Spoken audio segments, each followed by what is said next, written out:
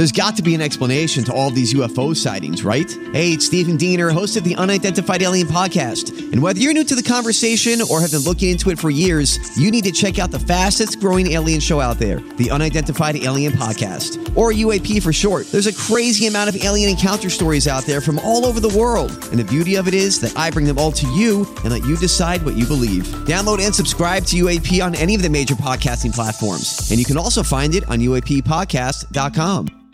Hi, everybody. This is Adriana Trajani. I'm the host of You Are What You Read. I have the privilege of interviewing luminaries of our times about the books that shaped them from childhood until now. We get everybody from Sarah Jessica Parker to Kristen Hanna, Mitch Albom, Susie Essman, Craig Ferguson, Rainn Wilson, Amor Tolls, you name it, they come, they share. New episodes of You Are What You Read drop every Tuesday on Apple, Spotify, or any major streaming platform wherever you listen to your podcasts. Your morning starts now. It's the Q102 Jeff and Jen podcast brought to you by CBG Airport. Start your trip at CBGAirport.com. There's a guy in Phelps, Kentucky named David Atkins. He's 43 years old, and I guess last June he was arrested for shooting his brother. That's not very nice. You're not supposed to do that, right? I mean, I don't have any siblings. I'm just guessing. I'm told you're not supposed to. Okay. No. He was initially charged with attempted murder, but he wound up pleading guilty to fourth-degree assault, and he got out of jail 3 months ago. But then earlier this month, David shot his brother again. Why? We're not sure why, but clearly these guys don't get along, and they shouldn't be hanging out. They shouldn't be hanging out. Yeah, his brother survived again, and David was arrested again. He's in jail right now facing first-degree assault charges. I think the second time you use a gun on someone, that's it. You're in jail for the rest of your life. You can't be trusted. First time, yes. Shame on you. Second time. Right. Shame on Jen Jordan. That's right. Shame, shame, shame. Yes, shame. Shame. Shame. Do you know the difference between guilting someone and shaming someone? Oh. What is the difference? Here we go. Guilt. I'd like to hear this. It's true. When you're guilting someone, you're saying you did a bad thing.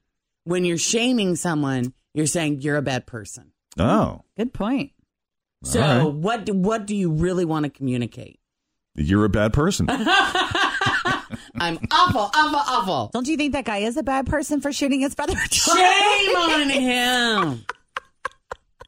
I mean, I think he's a dangerous person. I'll be the judgy one.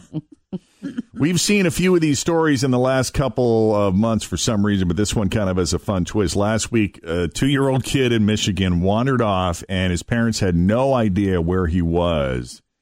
He escaped from a bedroom, managed to open the front door of their house, and he was missing for several hours, but luckily the family's dog went with him and stayed by his side the whole time. This is why everybody should have a dog.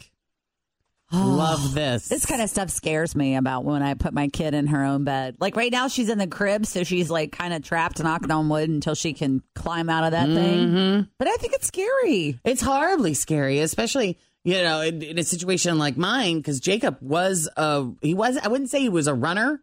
He was more of a walker. A drifter. He loved to go for walks in the neighborhood.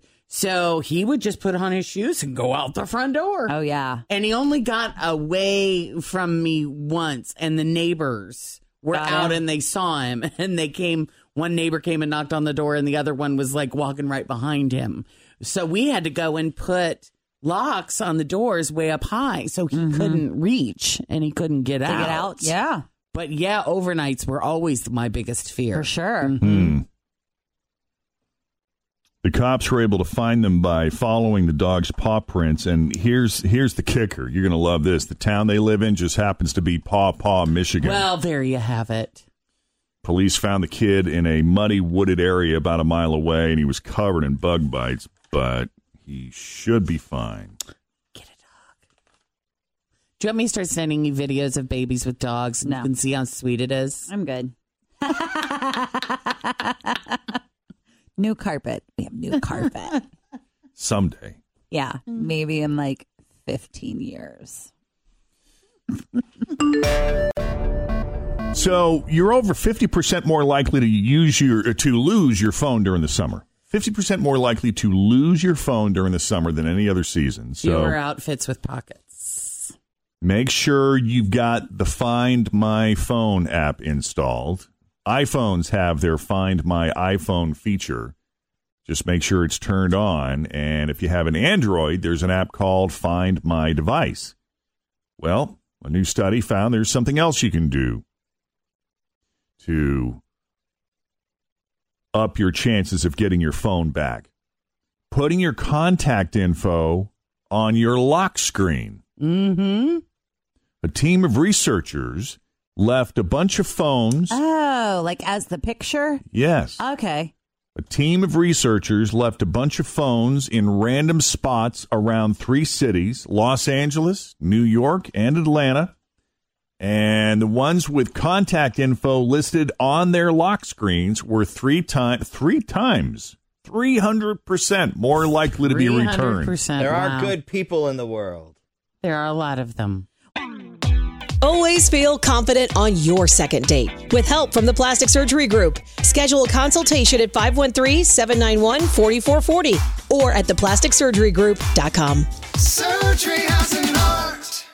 I'm Bradley Trainer. And I'm Don McClain. We have a podcast called Blinded by the Item. A blind item is gossip about a celebrity with their name left out. It's a guessing game, and you can play along. The item might be like, this A-list star carries a Birkin bag worth more than the average person's house to the gym to work out. Pretty sure that's J-Lo. And P.S. the person behind all of this is Kris Jenner, LLC. We drop a new episode every weekday so the fun never ends. Blinded by the Item. Listen wherever you get podcasts and watch us on the Blinded by the Item YouTube channel. Well, I was working in a charity event last week and someone left their phone at the table where you buy tickets for raffles or something like that. Mm-hmm. And it kept popping up like all these messages like, Nana, where are you? Blah, blah, blah, blah, blah. You know, Jimmy. And I kept repeating out loud, like, this phone is here. This phone is here. And no one ever claimed it. So I don't know if they had left already or what happened. But I was like, in this day and age, how do people not know that they don't have their phone? I guess it happens. I left my phone in a TJ Maxx bathroom for over a half hour while shopping there. And I was a dude. I was a dude when you're there and you don't want to be there. And you're like, I'm going to go to the bathroom. And sat in there for a while and left, went back out shopping, caught up with the crew, went to leave, did the pocket slap, you know, like got my keys, got my wallet. Oh, my God, where's the phone? And how long has it been gone? Half hour. Wow. What's jumping out to me, though, at there. that story is you didn't want to be shopping in that store, so you went and sat on a toilet for a bit? You wouldn't understand, Jen. No, I wouldn't. A lot of stores have man chairs. The chair that's there for the man to sit in. Right. This place did not have a man chair. Well, you know, we were there for a while. And I had to go. Okay. That was also another part of it. Okay. That helps because if you just if it was Home Goods, it would be a completely different story. So if you have an Android phone, go into the lock screen or security section in your settings. And I guess that's a way to put your contact info on the lock screen. If you have an iPhone, you might need to download an app. There's one called Lost Found that costs like $1, I think. Or there's a way to do it through the Find My iPhone app after you've lost your phone. Just log in at iCloud.com, put your phone in lost mode, and it should let you add a message to your lock screen remotely. So there is a couple of ways to do it. So Tim lost his phone at the TJ Maxx. Great store, by the way. No problem with TJ's. Right. You get the max for the minimum. Right. You just are not a big shopper, period. Anywhere. I think probably in the bathroom at Bogart's. I remember leaving. Yeah. And you found it back there? Yeah, I did. It was stuck to the floor. It was a little sticky.